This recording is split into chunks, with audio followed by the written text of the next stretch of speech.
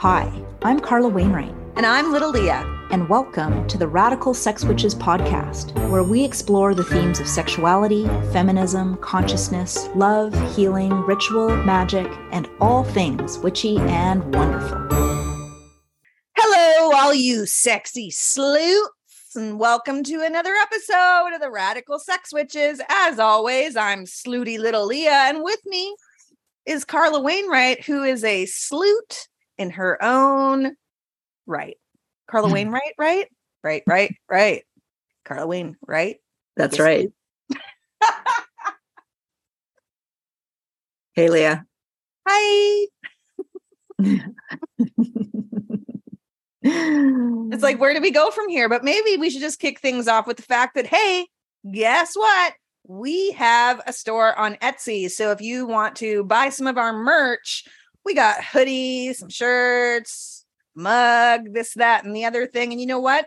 All of your purchases, no, it is, while we would love to be able to have it fund a vacation for both Carla and I, actually all your money goes into running this show. So buy from us, please. God. Make great Christmas presents. Absolutely. Or a great way to kick off 2023.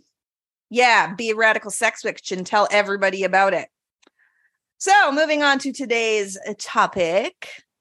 If, as so many paradigm claims, monogamy is natural and inherent to human beings, why are we so bad at it?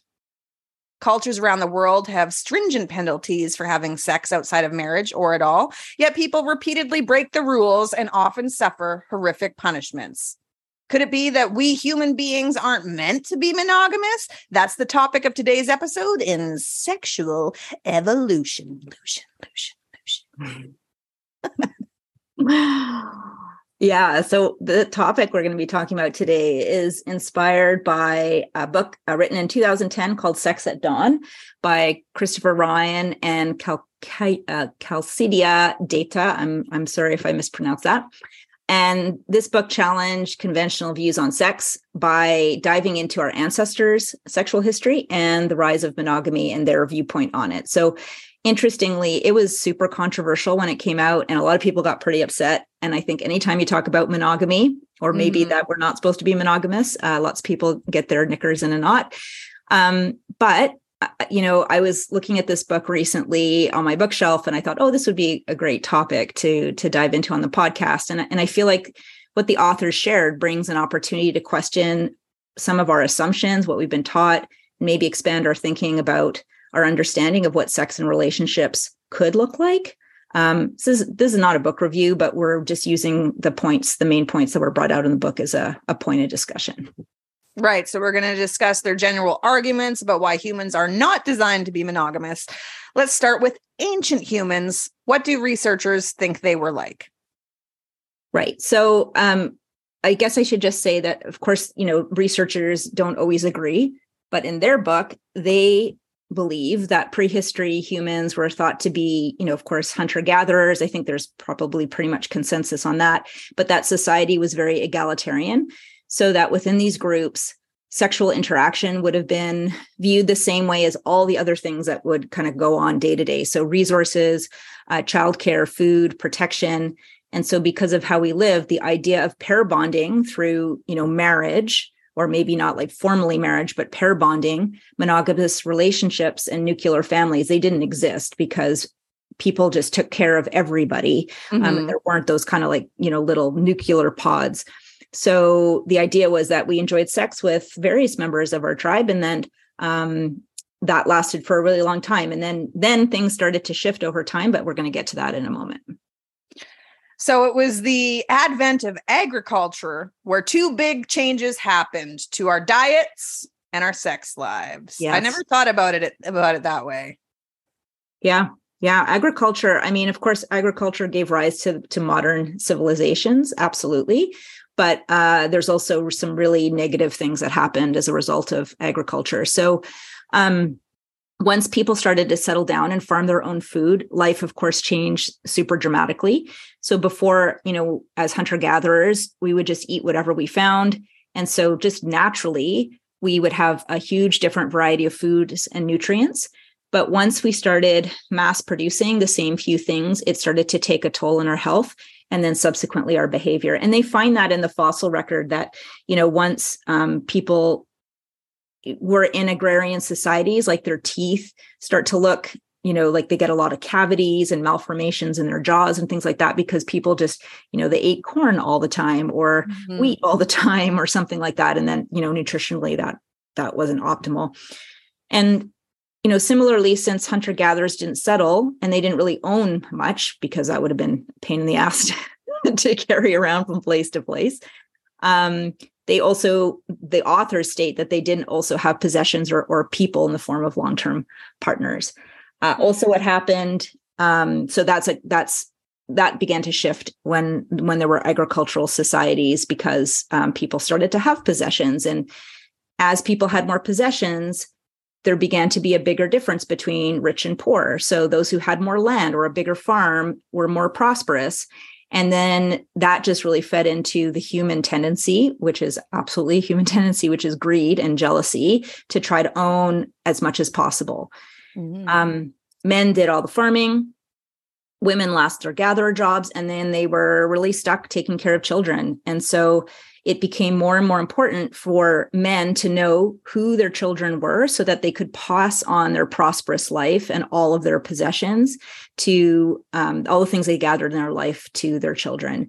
So the only way to actually make sure they knew who their kids were so they could pass on their property was to have a woman stay with him and only him. I mean, all of this that you're saying makes a lot of sense, because the last portion, because that's what we currently live in right now. But I had no idea that because of, when we were tribes, and this is how it worked. That's kind of crazy that we were all just sharing everything, sharing our corn, sharing our dick. Well, as these authors postulate, of course, like human evolution took over spanned over a really, really long period of time, and we don't have a time machine. But they make that big differentiation that things were just all kind of shared in a hunter-gatherer society. But as soon as agriculture came about, that changed. And just back to the food thing for a second, I think, from my own knowledge of nutrition and, that sort of thing, that I think that when people ate those kind of monoculture diets, so not only they become unhealthier, but I think that also would have changed their behaviors. Like there might have been more aggression, like more, tendencies towards, behaviors that aren't very perhaps loving and nurturing and supportive if people, aren't eating optimally. Mm-hmm. Of course. Yeah. One thought that, when you brought up a time machine in my brain, it immediately painted a picture of you being a time traveling peeping Carla, just seeing how people were fucking through the ages. I could just see it. And obviously you're going to spend a lot of time in the Victoria era, because we all know that's your jam. But I just pictured you oh, whatever era this is. And here I am in the bushes watching this giant tribe orgy. Her eyes lit up when I said that, by the way. Everybody listening to this. Can I just say that ever since I was a kid, okay, minus this watching the sexual orgy part, but just the time machine part has been since I was a little kid. Oh, who doesn't want to travel through time? Number one thing. When they say you have 3 wishes, or you want to get rid of you want world peace, I'm like, no, fuck that. I want a time machine. Yeah. I feel like I added a missing piece to your time travel, though. It was just yes, I would like to do that. Imagine the book I would write. Probably better than these guys'. They're true facts. It's not just researching. I was there. Anyways, and another cultural shift did take place at the same time. The notion that women's libidos is lower than men's, which of course is wrong. And women want sex just as much, but we are conditioned to play it down. So, of course, as many of our listeners know, that women's libido is just as strong as men's. And, they've done studies that, of course, have shown that. And the thing about our libido is it's much more complex than men's. I want to reference a book called Untrue by Wednesday Martin. I would love to have her as a guest one day. So it's all about women's libido and all of the myths that we've, been taught about and buy into about. women and our sex drives and our faithfulness and all of these sorts of things. But anyway, just coming back to a couple of these studies, because they're kind of interesting. So when both hetero and gay women and men were shown erotic videos, their arousal was measured by checking how much blood flowed to their genitals, and both groups were aroused equally. Interesting. Yeah. And women's sexuality is more fluid. They are aroused by a greater variety of images. So even including monkeys having sex. I just laugh when I see monkeys having sex, or any animals for that matter. It's funny to me. It is kind of funny. It is kind of funny. You know, it's also interesting when you're taking your young kids to the zoo and it's like, hey, what's that? Okay, they're hugging each other. And we know that women's sexuality is more fluid. Women are turned on by, wider variety of things than men are. But then what happens is that when women are asked to describe their arousal, women in the study, they played it down. And so there's this kind of social cultural expectation that encourage us to be less sexual. And the expectation is for us to be prudish. So of course, if we go back in time and think, agrarian societies, and then all of the cultures that came beyond that, and how women's sexuality has been repressed and stigmatized and villainized and all of these things, like, of course, women would not want to be known as like horny bitches, because that could be a death sentence, right? So it was never in our interest once societies began to become, moving into like the evolution of different societies throughout the world. It's never really been in our interest until recently, as that paradigm shifts, to really be honest and open about what gets us turned on. And even then, we're not as fully at the level that men are allowed to be frolicking about. Totally. So that's bullshit. And there is idea that our bodies are made for sexual competition, not sexual exclusivity. Yeah, this is kind of interesting. So the authors talk about some biological facts that hint that our bodies have evolved for lots of sex with many different partners. So here are some of them, the highlights. So the first one is a man's testicles are stored outside the body for optimum sperm temperature and conservation. 2, the shape of the penis is for high sperm precision. 3, the thrusting motion during sex might be a way to try to pump out other men's sperm. So apparently, of course, like when the penis is inside the vagina, it creates a bit of a vacuum, and then the thrusting pulls down the sperm. So if a female was having sex with a lot of men, kind of not simultaneously, but one after the other, then maybe, the lucky last one would be able to pump out all that sperm. Oh my God. Yeah, I know. Sperm has chemicals in it that protects the first few drops from other men's sperm. I'm sorry that I'm laughing through all this. It was hilarious. Women moaning loudly might be a call to attract further men to try and fertilize them. So vocalizations in the female species. So, if you have your window open. Come hither. But you got to wait 20 minutes till, well, no, let's make it real. You got to wait 3 minutes till this guy's done before you can come in. And women take longer to orgasm and can have sex longer to maximize potential partners for successful impregnation. Wow. Yeah. And women are multi-orgasmic, right? Mm-hmm. Or can be. Not everyone has that experience, but they certainly can be. And and our refractory period is pretty short. Yeah. Is that all you got to say? No, these are just really funny to me. Like, who is like figuring this shit out? Like, I love the pumping out of other men's sperm. First of all, you don't know how a vagina works, and well, I got to clean the other guy out. Better call Fred over to get Bill out of my hoo-ha. It's just fucking ridiculous. Yeah. So apparently these are some biological observations that led the authors to believe that, okay, maybe a long time ago, these particular biological differences led us towards having multiple partners rather than just one. And there's also the connection between our closest evolutionary ancestors, the bonobo. Do you want to tell people in case they don't know what that is? So if you've never heard of the bonobos, definitely head on over to YouTube and type in bonobo sex. Why? Is that what you've watched on YouTube? Well, I certainly have, but that's, people know about bonobos really because they love sex. They love sex. And they're actually, so if we look at our closest evolutionary relatives and their behavior, that could possibly give us insight into how we behaved.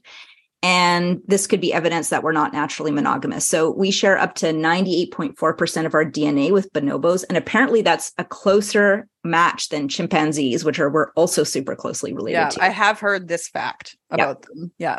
And monogamy is not found, in any social group, primate group apart. Like only humans practice monogamy. No other primates practice monogamy. So in bonobos, sexual activity is so important in how they interact with each other in their societies. And they use sexual contact as a tool to build close relationships, also to calm each other down and resolve social conflict. So they don't fight, they're not aggressive. They use sex to basically work things out. So females have sex with males, females with females, males with females, young and old and old, and even little ones. So they it's a game the whole family can play. That's right. They are observed engaging in oral sex, group sex, and deep kissing. Oh, I knew about the oral sex, but I didn't know about kissing. Yeah. Guess what I'm doing after this recording, you guys? I am going to go watch YouTube videos of bonobos doing it. And I saw a picture yesterday as I was putting this together of a bonobo, and her face, at the height of orgasm. And it's pretty awesome. So happy. Okay. This is what I'm doing later. Happy. I know that I am not going to be disappointed in this. Yep. And bonobos are the only other animal in the animal kingdom that have sex facing each other. And they often gaze into each other's eyes during sex, which is so sweet. And bonobos and humans have sex far more frequently than other animals. Both have sex thousands of times per actual birthing event. And bonobos and humans also have sex when the female's not ovulating. And so that's also another characteristic, is that almost all animals, I think dolphins don't. I know. Yeah. Dolphins. Yeah. So this is proof that they have sex for pleasure and not just procreation. And yes, I've read multiple times about dolphins, but they might be the only two besides us. I don't know. I'm going to have to go. That might be the second Google. What other animals experience pleasure? Yes. And then there's another thing too, is that our ovulation is hidden. And same with the bonobos. So what that means is that we don't have physical characteristics when we're ovulating. So, most mammals, before they ovulate, they'll maybe the vulva gets swollen, or there'll be physical characteristics, which, signals to the males it's time for them to copulate. But ours is hidden. It's kind of unknown. You don't know exactly, when you're ovulating. So that's another similarity as well. That's interesting. And it makes me also think of dolphins, because we don't see them running or swimming around with giant red assholes. So I haven't looked, but come on, we would have at least seen one picture by now. Probably. I did swim with the dolphins once. That was awesome. But they weren't having sex. They were just playing. Only wild ones, only support wild swimming. Yes, that was what that was. So there's also some counter arguments to all of what we're saying here too. Yeah. So of course, this is the theories of these two particular researchers. And then, as I said, it created a lot of controversy. A lot of people said this is total bullshit.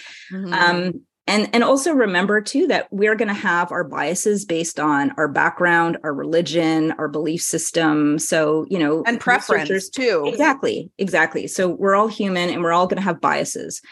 So people who are saying that they didn't agree with this, this one actually makes a lot of sense to me as a former wildlife biologist.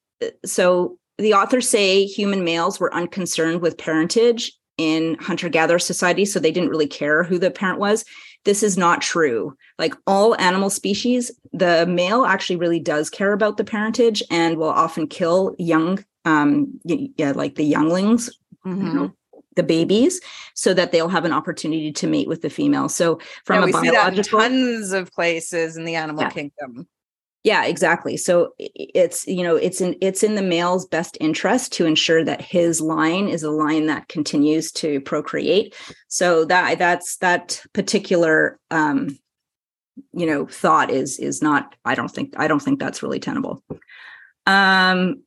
Then there's a lot of things humans do that are not in keeping with our natural origins, like having a podcast. Pretty much a lot of the things we do every day are not in keeping with what we did, tens of thousands of years ago or no, because we were trying to survive back then. That's right. Not to say that we're not surviving today, but it's a completely different situation. That's right. So I think that it, it's a bit of a stretch maybe to say, well, it was like this, therefore it should be like this today. I think that is, again, based on your own belief system and preference. And simply because our innate sexual nature wasn't monogamous, that also doesn't determine the nature of our sexuality. So long time ago, we might have been monogamous, but that actually has nothing to do with how we choose to be in our own sexuality and sexual preference and expression. Mm-hmm. So one does not, like, if we were not monogamous tens of thousands of years ago, that doesn't mean that, okay, well, then we should all not be monogamous today. That's again, a bit of a stretch. And then the final piece is that, one of the great gifts of being incarnated as a human being is this gift of consciousness and choice. Mm-hmm. And absolutely, everybody should be able to make the choice that feels right for them. Yeah. And whatever I'm doing, you can shut the fuck up about, and vice versa. Yeah, exactly. So it's all thought provoking. I think what the authors are saying is that monogamy can work, but it's not the only option, which I absolutely agree with. Mm-hmm. Monogamy might not be our natural tendency, but it might be the most adaptive approach for some people in a modern world. And not for everyone.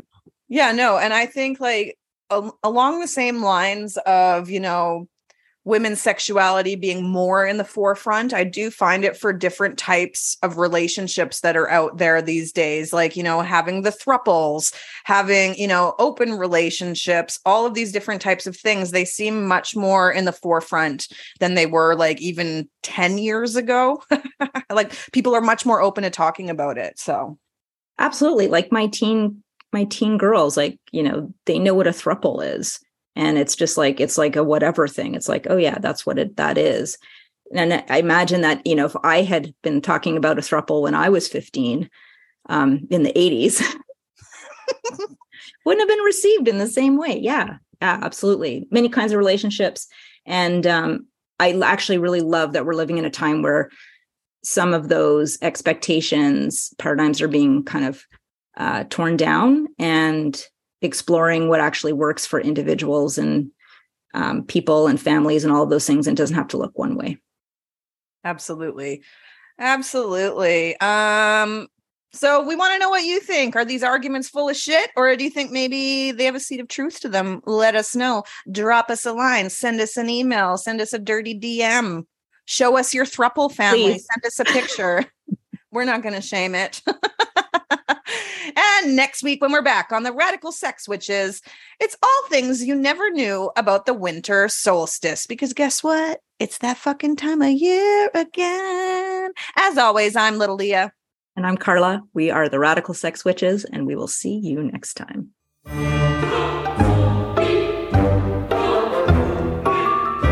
Hello, witchy listener. It's Carla here.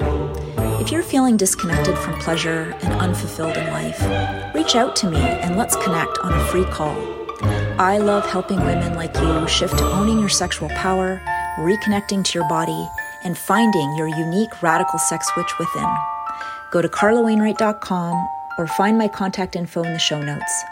Let's co-create a life for you that is truly turned on.